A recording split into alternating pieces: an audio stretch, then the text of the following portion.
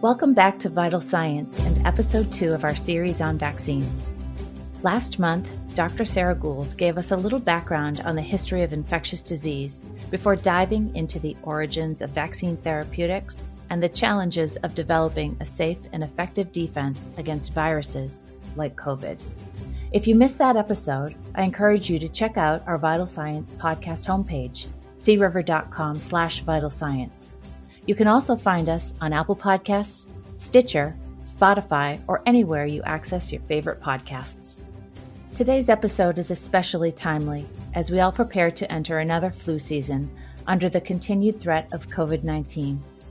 We may take the usual precautions against infections, wash our hands, wear our masks, practice social distancing, but probably take our body's natural defenses for granted. Dr. Christina Satterwhite is here to shed some light on the complex and extraordinary nature of the immune system. In this episode, she'll help us to understand how our body's natural barriers and cellular components work in concert to fend off pathogens without us even being aware. Ever wonder why it's so highly recommended that you get a flu shot every year? Stay tuned for an insightful answer. As one of our immunology experts at Charles River, Dr. Satterwhite is well-versed in the science of infectious disease and therapies that enhance the immune response to prevent illness or lessen its effects. She and Chris will talk about different vaccine types, how they work, and some of the therapies currently in development. I'm here with Dr. Christina Satterwhite, Senior Director of Global Lab Services from Charles River. Tina, welcome to Vital Science. Before we get into how vaccines work, can you walk us through how our immune system works and how the body defends against infection? Yes, Chris, I would be happy to do that. Currently, we are talking about viruses in this country every single day. So I feel like explaining the basics of the immune system and why vaccines really are integral into ensuring that we're protected is very important for everyone to understand. So what I'll do is I'll start with how the immune system essentially works in layers. You can almost think of it like the toys where you pull off the different layers of the hat. So number one is the skin. The skin is your very first barrier to any kind of pathogen. Again, we're talking about viruses or bacteria. So if a pathogen gets past your skin, then the second layer would be, the mucosa that you have in your nasal passages or in your throat. You have earwax in your ears to keep out pathogens. If essentially the pathogen gets past all of those first and second barriers, then you get into really the immune system. And typically, historically, the way that it's described is you have a non-specific or what we call the innate immune system versus a specific or adaptive immune system. So the immune system is really made up of a lot of different types of cells. And so what I'll do first is talk about our innate immune system. So essentially your innate immune system when it comes to within the body is, again, the first line of defense, because we have a lot of different kinds of cells within our immune system, such as macrophages. And if you think about what macrophages do, the best analogy is, they go in and they really almost like a Pac-Man, they go in and they eat up particles of viruses and bacteria, and they try to go ahead and clear that from your body before there's any chance of them going any further. Another type of cell in your innate immune system is natural killer cells, and they're very important in essentially attacking viruses and cancer. They're actually little cells that are equipped to go in and kill anything that the body sees as not self. The second line of defense is really your specific or your adaptive immunity. And this is really where we have a lot of different cell types that really contribute to fighting against not only bacteria and viruses, but also cancer. So this portion of your immune system is made up of different cells. And what you typically, when you hear individuals talk about it, they're going to talk about your white blood cells. So your white blood cells are encompassed by lymphocytes. And all of them initially start within the bone marrow, and then they move out of the bone marrow. And then you have what you call T cells and B cells, and then come out and are part of the defense against any kind of attack on your body.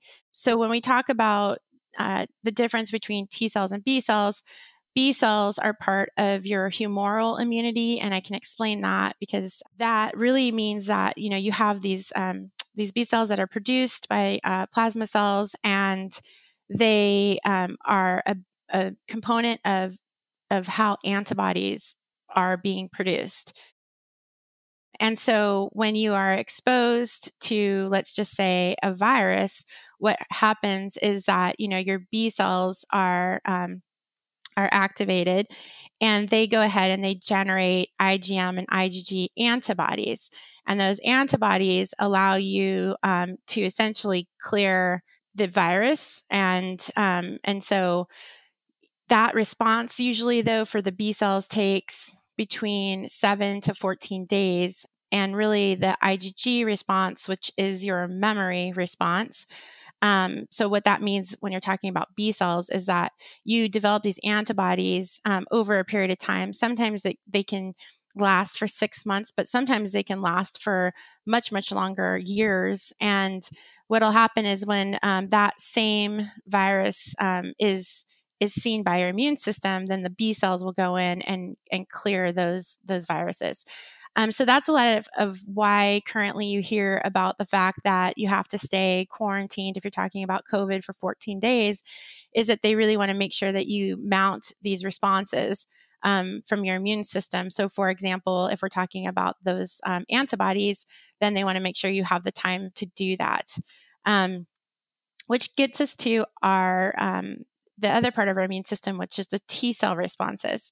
And your T cell responses essentially also have a memory component. And what they do is they also can come in and they recognize that an antigen or a virus is not self, meaning that they're seeing a sequence of a protein or peptide that doesn't match anything in your body. And so they go ahead and they recognize that, and then they go and attack. So you have actually two components of T cells. One, well, there's actually more than two, but these are the main components of your T cells.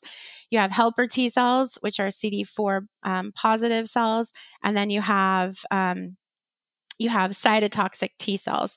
Cytotoxic T cells can go in and essentially just attack a virus or a bacteria based on that sequence and kill the cell.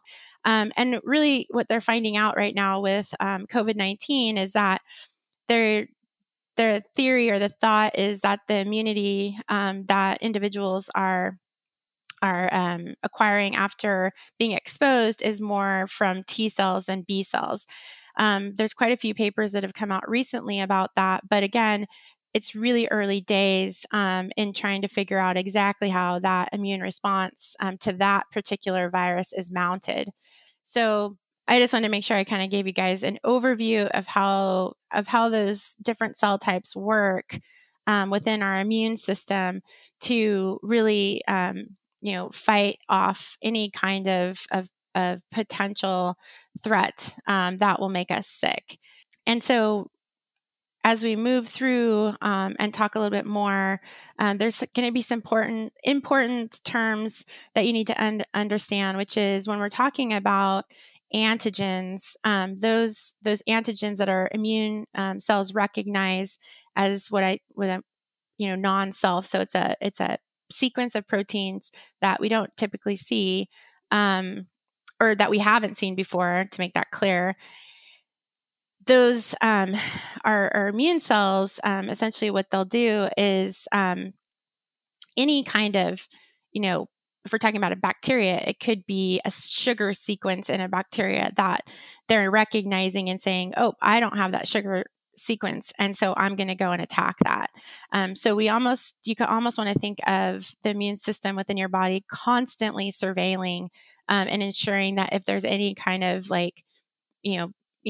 almost like bad actors within your body because they got through your barriers, that they're getting rid of them, because there's a concept that's really important here, which is, the amount of bacteria or the amount of virus that you're exposed to has a direct correlation with how sick you're going to get. And so the quicker that the immune cells can get in there and really clear out those foreign invaders, then the less sick you'll actually get, for visible, observable symptoms. And so I think that people need to understand that based on how much you're exposed to has a direct effect on how sick you are. Not only is it that level of exposure and everything, but what happens is that even if you're exposed at a very low amount of a certain bacteria or virus, these cells are that specific that they and with their memory can essentially, since they've seen that sequence once in your life, they can attack at any time after that. So they will always recognize those sequences from what they were exposed to.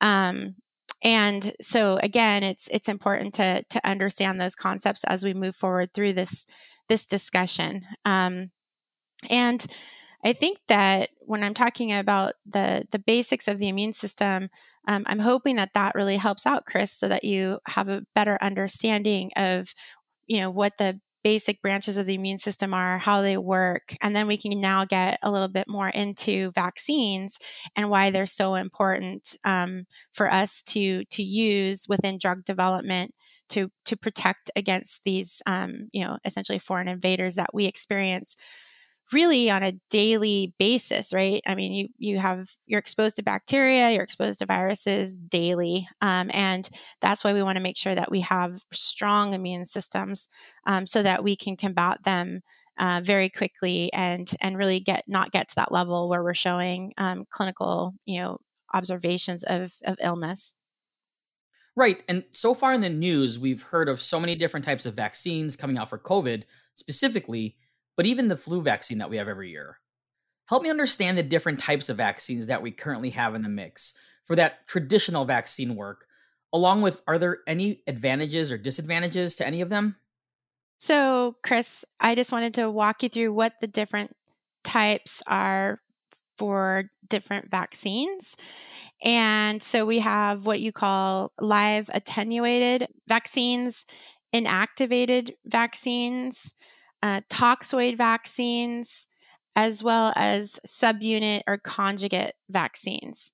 And so what I'll do is I'll just go into a little bit more detail here about how these vaccines work and what are some of the advantages or disadvantages, and then slightly hit on safety. So some of the vaccines that have been around the longest are the live attenuated vaccines.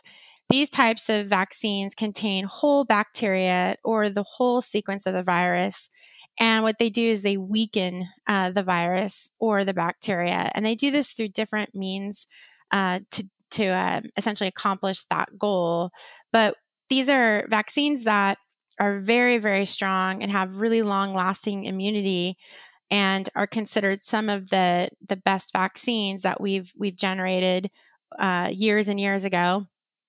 And so for these types of vaccines, I mean, really the only thing is a lot of them are sometimes manufactured or produced in eggs. So people that have egg allergies, these would not be very good. They could have an allergic response to them. So it's a question that any provider will ask you as you're going in to get one of these types of vaccines. The measles, mumps, and rubella vaccine is definitely shown, over the periods of time that it almost at certain points eradicated those particular three types of diseases. So these vaccines, again, are extremely powerful. A great resource for anyone is to also go to the CDC website because they will talk you through each one of these. So really for the live attenuated, there's really not that many disadvantages. Besides being produced in eggs, they're extremely safe.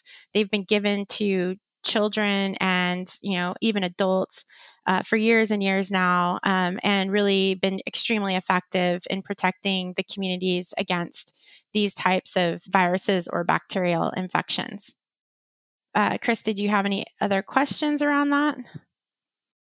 Yeah, I wanted to ask you, you mentioned the safety of it there.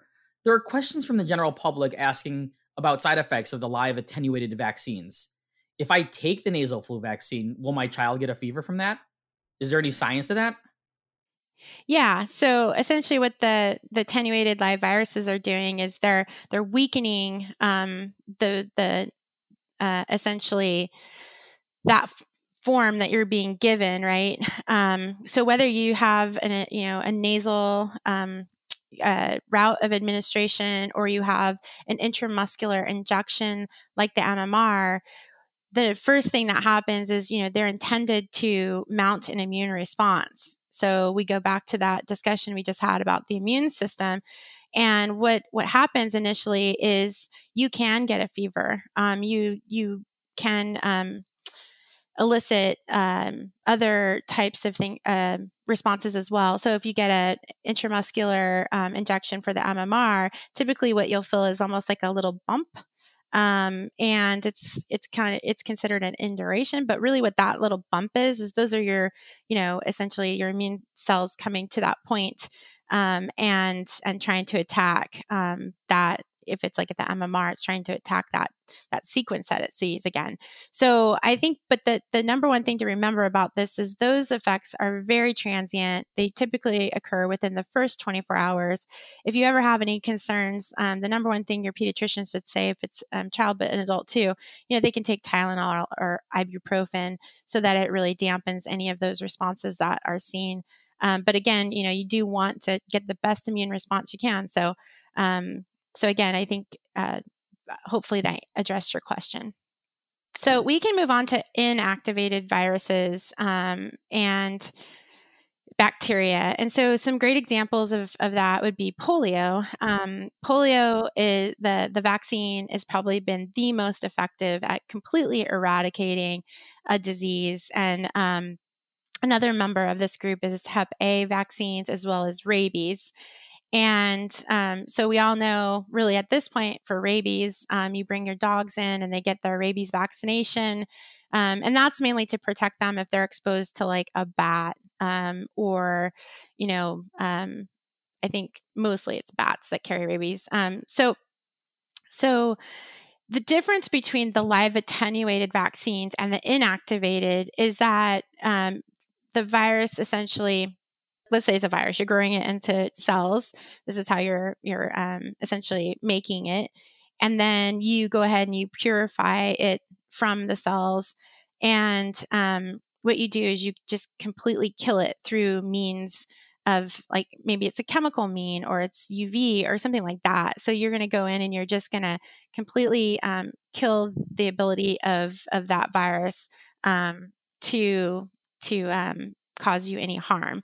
And what it is, though, is it does maintain those sequences. And so what they can do is they can take those inactivated viruses or bacteria, and then they can, essentially deliver that as a vaccine and utilize that process instead of the attenuated live vaccine.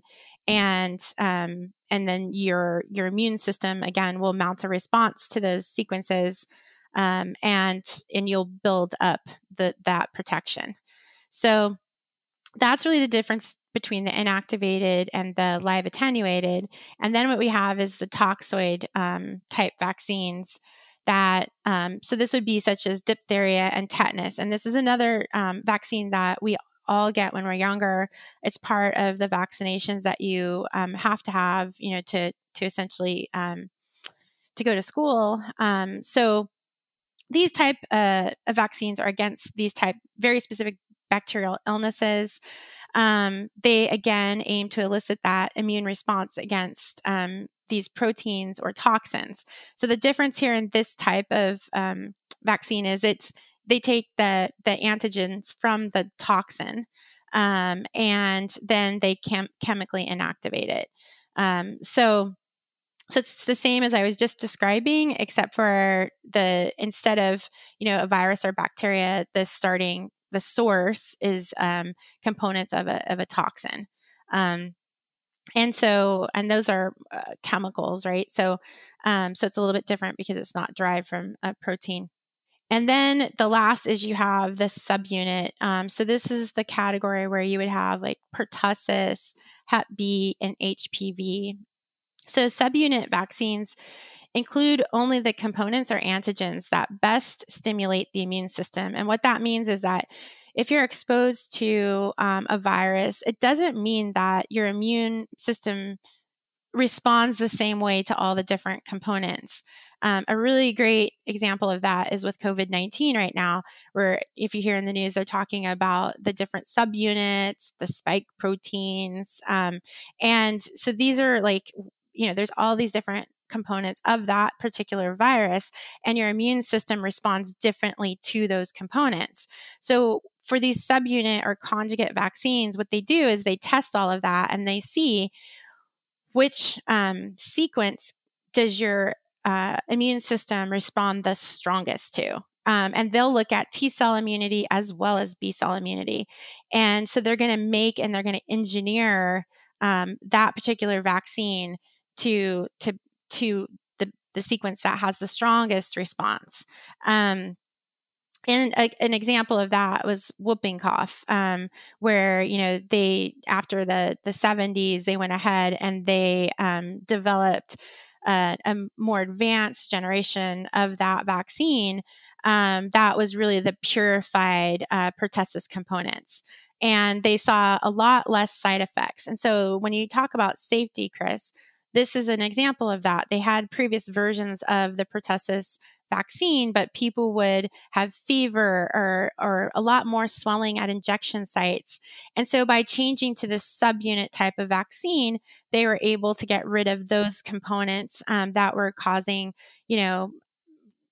these are not harmful effects, but they were definitely uncomfortable, right? And so by doing that, then more people were willing to get the vaccine because it's not as scary, because they don't see these other types of side effects or adverse reactions. Chris, also, we can talk about Gardasil. Have you heard of Gardasil, Chris? No, I haven't. Okay. So Gardasil is a vaccine that was made against HPV. So that's human papillomavirus. So if you're not aware, the human papillomavirus can, once you're exposed to it at a younger age, can result in certain types of cancers. And a lot of these cancers really were quite frequent, especially in women, when we're talking about cervical cancer, or when any females were exposed to genital warts.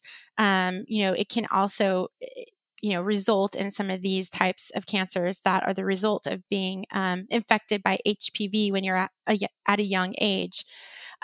So Gardasil is essentially a vaccine that really revolutionized women's health. I mean, if you think about that, right? And even men's health, because sometimes what happens is if you are exposed to HPV as a young adult,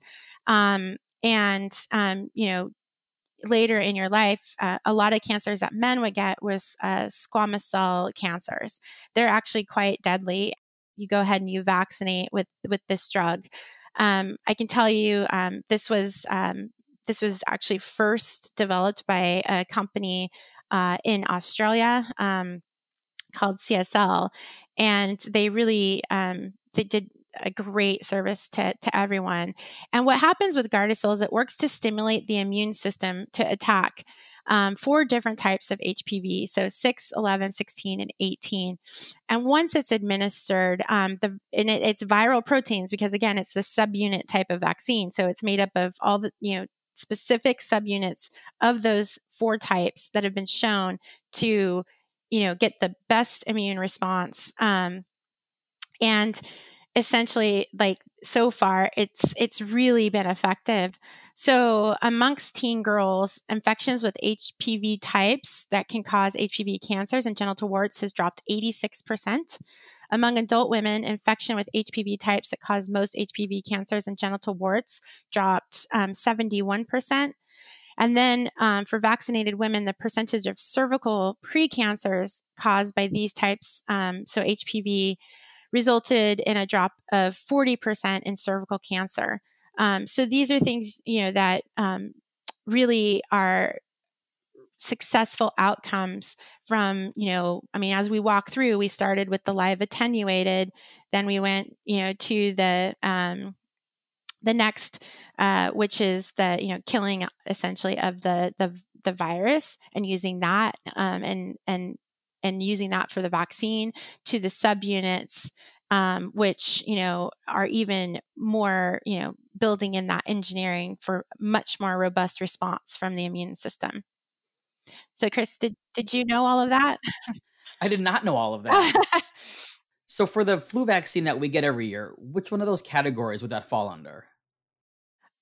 So for the standard flu vaccine, it falls under the subunits typically. So those are the more recent flu vaccines.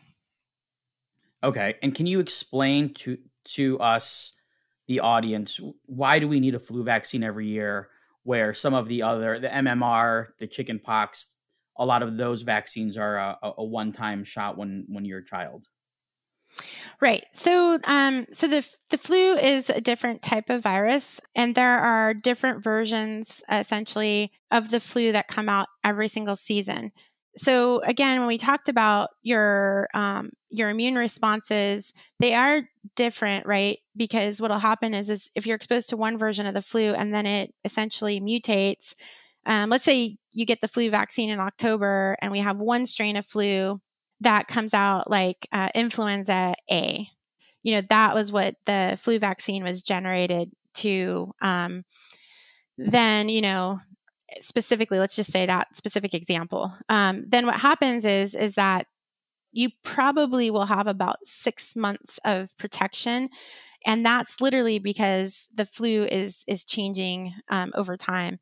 So every single year, the companies and the manufacturers are trying to essentially predict what type of flu is going to be within the environment that they need to protect us from. So they're always trying to stay one step ahead.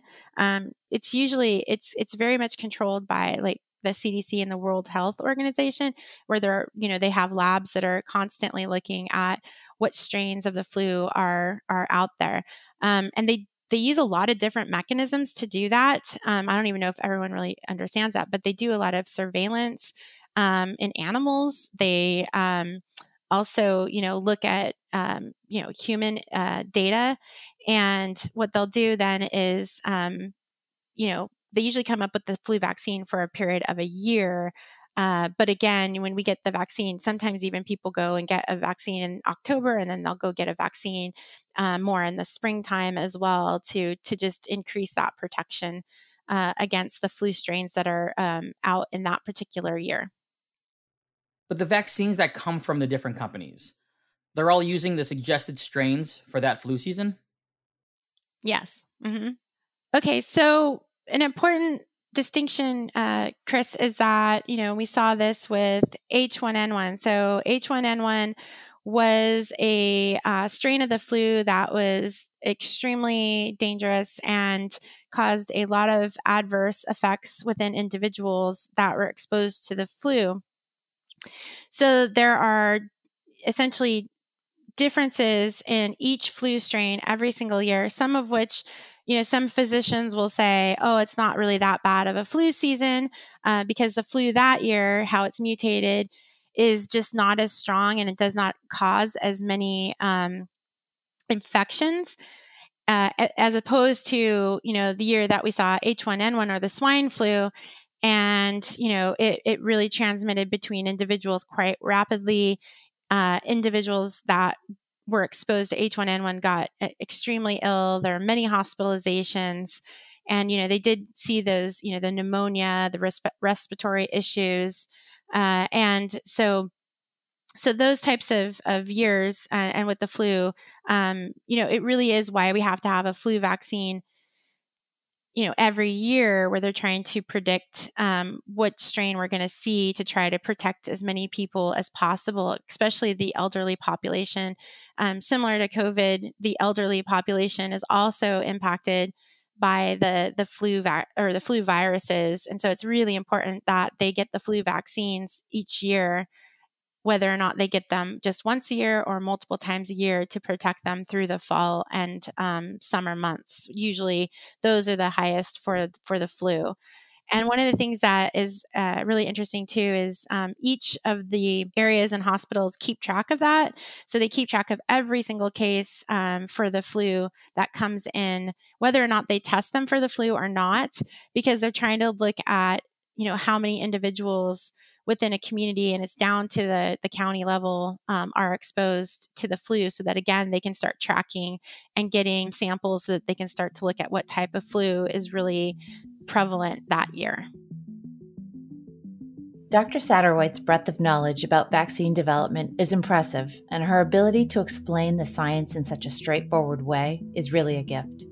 With so much in the news currently about the work to develop a COVID vaccine, her overview underscores the importance of truly understanding a vaccine's effectiveness and safety before recommending mass immunization. There's always been a fascination about the various approaches to vaccine development, but what truly amazes me are the new approaches to vaccines that work to prevent cancer. Chris took the opportunity to ask Tina more about that. And there's all these different variables with the flu vaccine, but how does that work? So now that we talked about the flu and why we get the flu vaccine each year, there's also other ways that, we utilize vaccines. And so we kind of just walk through, traditional vaccines that, either are produced within eggs, or, they're cell-based, or we even went into some of the recombinant vaccine production techniques. And so, all of these vaccines that we just talked about were truly for protection against, viruses and bacteria that over history have been quite, dangerous. And so, but we use them for those, for that protection. But there are other uses for vaccines, Chris.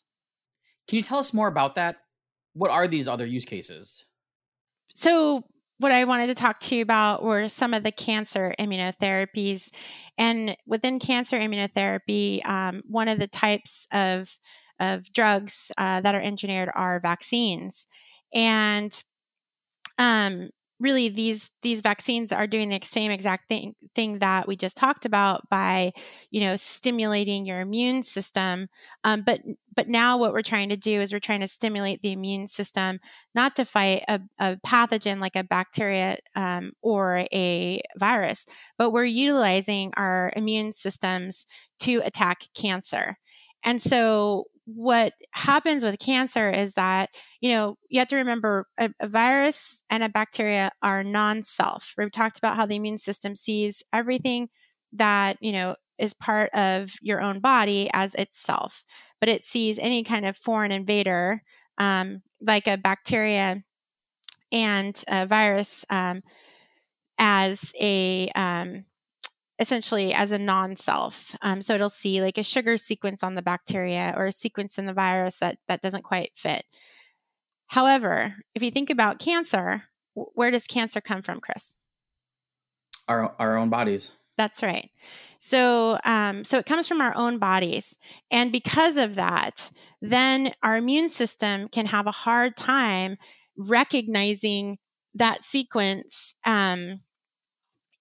essentially as non-self. Or what can happen is it initially recognizes it as non-self, but then cancer cells are extremely smart. They almost cloak themselves to our immune system. And so really these cancer immunotherapies, these are, have been really expanding over the last, 5 to 8 years. And a part of that has been trying to look at vaccines and, can we use the same technology that we've used for this protection, against various diseases that we're exposed to actually fight cancer, which is a disease that's our really is our own self. And it, there's a lot of reasons that individuals get cancer, but every single cancer cell is your own cell. It just transforms, and when that goes through that transformation, and it replicates, and it replicates essentially out of control. And so that's where you get, different types of cancers that are more like blood disorders like lymphoma, or you have solid tumors that are the result of that one cell dividing incorrectly and then forming cancer. So again, what vaccines do in this area is that if we talked about, these antigens, what happens on a cancer cell is that you have proteins or sequences that are being expressed onto the cancer cell that, again, you wouldn't see in a normal healthy individual. And so you can use those antigen sequences to essentially build a vaccine to that particular cancer. And then they're trying to utilize those vaccines to stimulate that immune system, uncloak the cancer cell, and get a really robust immune response from yourself. And what they have to do to make that work is they have to be able to have the immune system see that cell as non-self.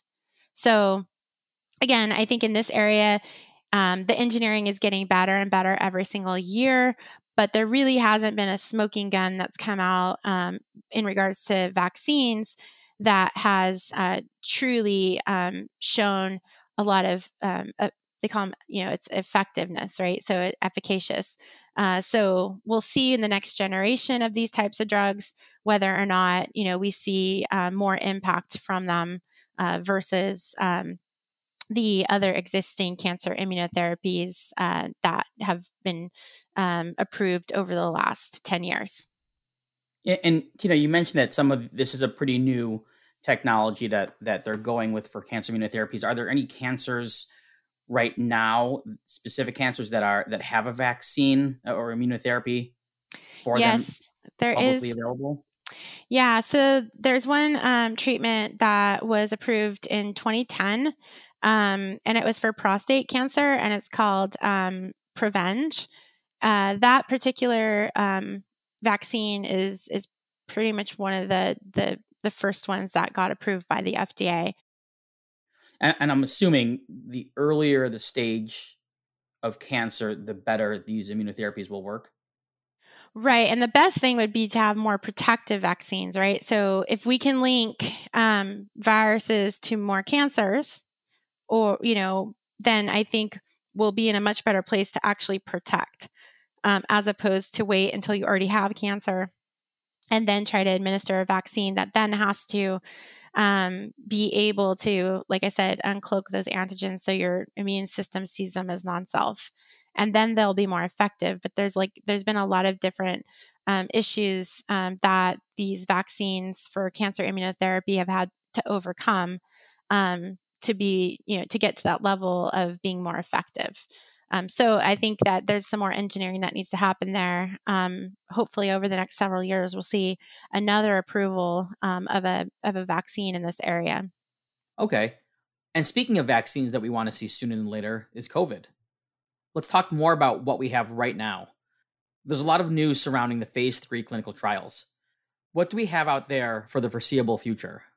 Yeah, so for the foreseeable future, I think that we are really in a state where we have a lot of drugs in the different phases of drug development. I think it was at the beginning of March, there was really a call to all of the biotech and pharmaceutical companies to really focus a lot of their effort to get these to get a vaccine or a more novel vaccine to get approved as quickly as possible. So I think we've all heard about, Operation Warp Speed. It was really pulling together every all the pharmaceutical biotech companies, as well as manufacturing and support, to really, devise a plan that they could get these drugs to market as quickly as possible. So I just looked it up today. As of today, there, according to the World Health Organization, there was, 34 million confirmed cases of COVID.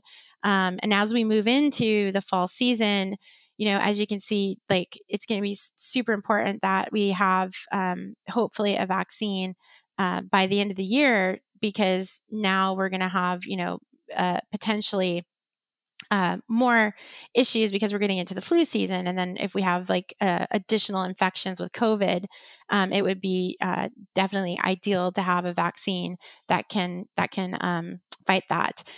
So right now in phase 3, there were 5 current vaccines. And so if you kind of think about this from March till now, so it's October, to have 5 different types of vaccines in phase 3 clinical trials is actually tremendous.